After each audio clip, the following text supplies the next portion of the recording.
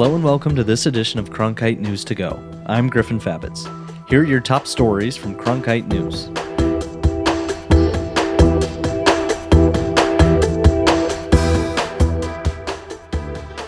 The U.S. Senate race here in Arizona is heating up. On Tuesday, incumbent Republican Senator Martha McSally officially announced that she was running to keep her appointed seat.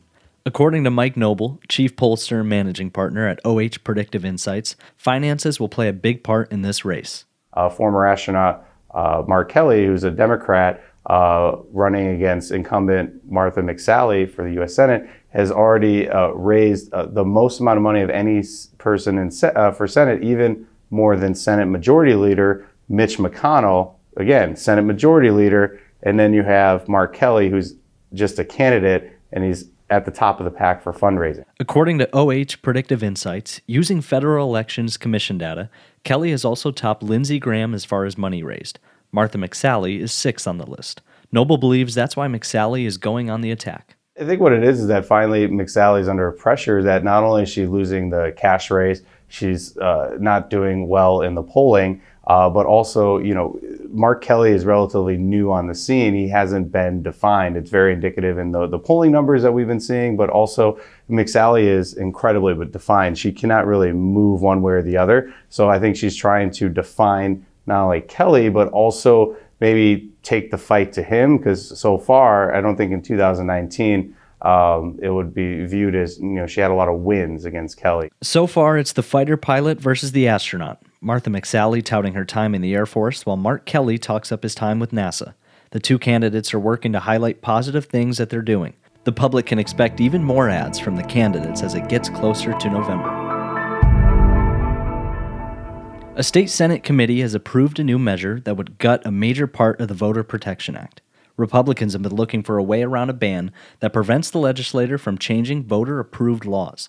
The new proposal, introduced by District 11 State Senator Vince Leach, would allow lawmakers to overturn or change measures that affect public health or safety. A key component of the constitutional amendment was that it prevented any changes to voter-approved laws unless they were said to further the purpose of the measure and would require approval by 3/4 of the legislature. Democrats are opposed to the measure, but if it's passed by the legislature, it's expected to be on the November ballot. With a new decade comes a new national census. Data from the census will be used in a variety of ways over the next 10 years, and as it gets closer, local community members are working to increase participation while also addressing existing concerns. Cronkite News reporter Alexa Fuenmayor gives us a closer look at how Arizona is preparing.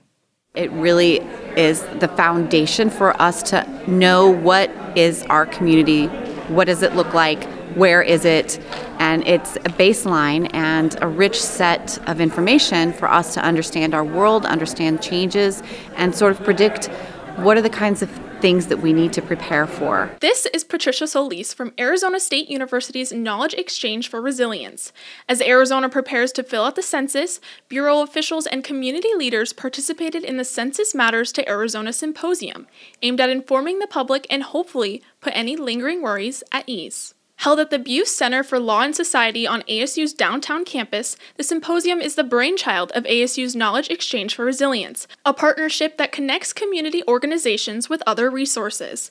Lydia Guzman is with Chicanos por la Causa, a nonprofit statewide community development corporation. It's really important for Chicanos por la Causa because we rely on those numbers when we apply for grants to help the community. We service so many families, especially vulnerable families that are recipients of maybe public benefits, and we need to have the resources available. And the only way that we have that is if we can, when we apply for grants, we tell them and we give them accurate numbers. Not only does the census record the population, but it also potentially adds new seats in Congress and redistributes funds for public programs. That's why Patricia Solis hopes it's as accurate as possible. What I hope that we get is a very accurate 2020 census. If it's very accurate, it's a reflection of who we are as a community. Next month, invitations for the census will be mailed out.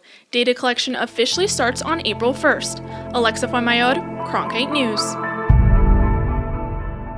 A local mixed martial arts fight night Saturday in Glendale provides high stakes for fighters trying to make it to the next level. Cronkite sports reporter Hunter Brownstein explains why. Ringside Promotions' Ringside Unified Fighting, or RUF MMA, is preparing to hold Rough 38. They're calling it the Valentine's Day Massacre at the Glendale Civic Center Saturday. The card features 2 amateur title fights, one in the flyweight division, which is 125 pounds, between An Ho, who is undefeated in 4 fights, and Joseph Rivas. The second amateur title fight is in the featherweight division, which is 145 pounds. It's between Esteban Ulibarri and Christian Natividad, who along with Ho is also undefeated in 4 fights. Rough MMA will be the first professional fight promotion to host an event in Glendale. The fights will be live streamed and broadcasted by Rough MMA's partner, ZTV Live. Hunter Brownstein, Cronkite Sports. Everyone here at CN2Go thanks you for listening to this edition of the show. We had help today from Cronkite News reporters Alexa Fuenmayor, Hunter Brownstein, and Delaney White. You can learn more about the stories you heard in today's update by going to cronkitenews.azpbs.org. You can also listen to all of our past briefings by checking out our page on SoundCloud.